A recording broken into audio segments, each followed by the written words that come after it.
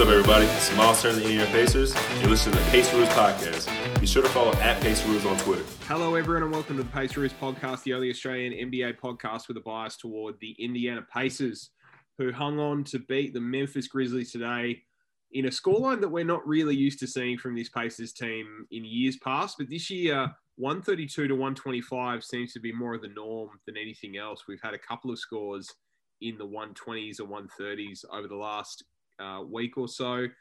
Beat the Magic 111-106.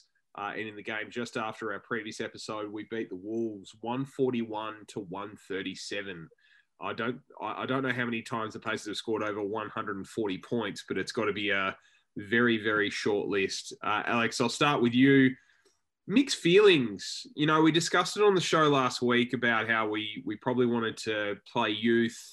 We probably wanted to embrace the fact that the win total doesn't really matter and get an injection of youth through the draft. And the Pacers have come up against some really poor rebuilding sides, some sides like Minnesota that want to keep their pick.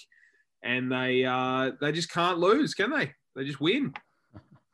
It's funny, isn't it? The more we want them to lose, the more they win, and then vice versa, isn't it? So that's just how it goes when you're a fan of a sports team, I guess, especially a Pacers fan. But as you mentioned there, those three games are against, you know, Grizzlies are better this year, but the other two teams are just absolutely terrible rebuilding teams. And the Timberwolves almost scored 140 in regulation against us. I mean, that's embarrassing to me. Our home record, I think, is the third worst in the entire NBA, which is crazy to think about because the Pacers have always been dominant at home. But who's been out in the past three games? Miles, right? So he's your defensive player of the year candidate. I think we gave up 1 million points in the paint today versus the Grizzlies. I think, what did Valanciunas have, like 34 and 20 something?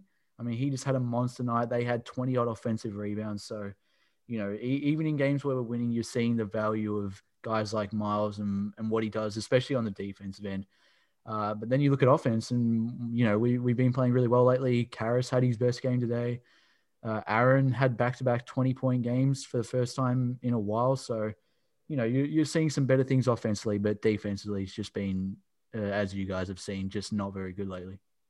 Yeah, the team's really prioritized offense. They've basically said, well, our best defender's out, so we're just going to not really concern ourselves with defending the rim, and instead we're going to just try and outscore the opponent. We're going to run 88 points in the paint for Memphis today. That's got to be some sort of record against the Pacers or one sort of high